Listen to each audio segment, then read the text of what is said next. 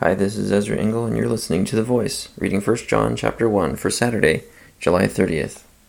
That which was from the beginning, which we have heard, which we have seen with our eyes, which we have looked at, and our hands have touched, this we proclaim concerning the word of life. The life appeared. We have seen it and testified to it, and we proclaim to you the eternal life, which was with the Father and has appeared to us.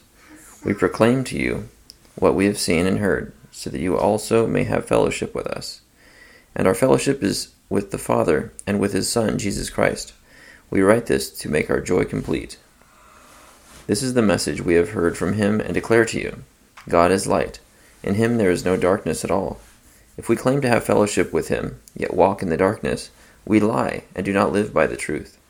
But if we walk in the light, as He is in the light, we have fellowship with one another, and the blood of Jesus, His Son, purifies us from all sin. If we claim to be without sin, we deceive ourselves, and the truth is not in us.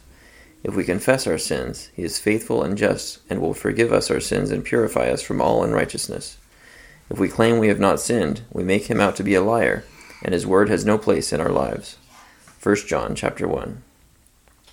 So I have highlighted verse 5 and verse 9. Verse 5 says, "This is the message we have heard from Him and declare to you, God is light. In Him there is no darkness at all." And verse 9 says, "If we confess our sins, He is faithful and just and will forgive us our sins and purify us from all unrighteousness."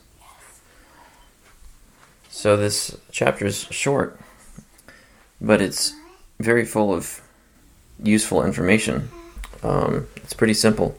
We have to admit that we are sinners, confess, and He will forgive us. Thank you for listening to The Voice.